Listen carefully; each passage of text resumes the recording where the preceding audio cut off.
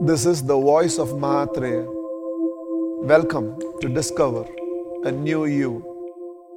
Wishing you most and more.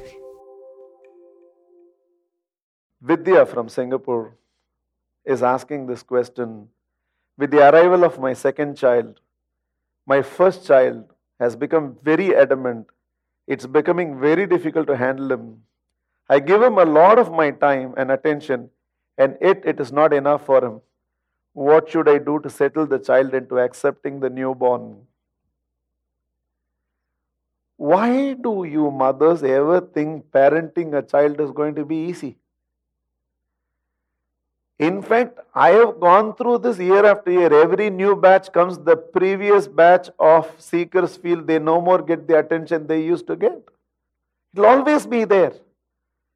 I think it comes from a very simple and comprehensive understanding as a parent, as a teacher, as a leader of an organization. It comes from a very simple principle. Human beings by nature are attention seekers. And there is nothing called I'm giving enough attention. In fact, let me state this to all of you in the realm of relationship. In the realm of relationship, the word enough does not exist. This is what you feel, not the recipient of you. When more is given, more will be expected. And you have to service this attention. In fact, a demanding child grooms a good mother.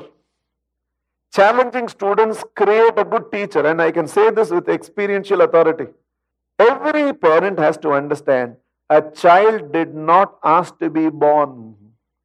It is you who decided to bring the child into existence. It's a responsibility that you had decided to shoulder, and now you have to exercise this responsibility. His point is not whether he is getting enough attention or not. His point is his attention is being divided. People do not like divided attention.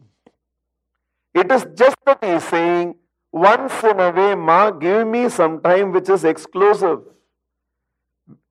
It's like even in an organization. You bring in a new team and you think that you are continuously having organizational meeting of the new team and the old team put together, collective meetings. But what the old team feels is that they are no more getting the attention they used to get. Now you feel, but they are also there in every meeting. But their point is, right now our attention is being divided. Give us undivided attention. Even once in a way, if you can continue to have a meeting exclusively with the senior group, and you continue to have collective meetings, similarly, once in a way, what you're saying about your elder child getting into this possessiveness, your husband must be feeling, ever since the children have come, he is no more getting the sort of attention he used to get from you. And he is basically saying, once in a way, get the children to sleep and give me some undivided attention. So anytime the world is crying for attention, they are not actually saying we are not getting enough attention from you. They are just saying we are not getting enough undivided attention from you. Find a way to create those time compartments to give them undivided attention, and you will see a phenomenal change. Vidya, you used to go through that with me. You used to feel that you're not getting undivided attention. Now you have grown up. Your children too will. I think I can take the liberty to talk about you like that. I am new to social media.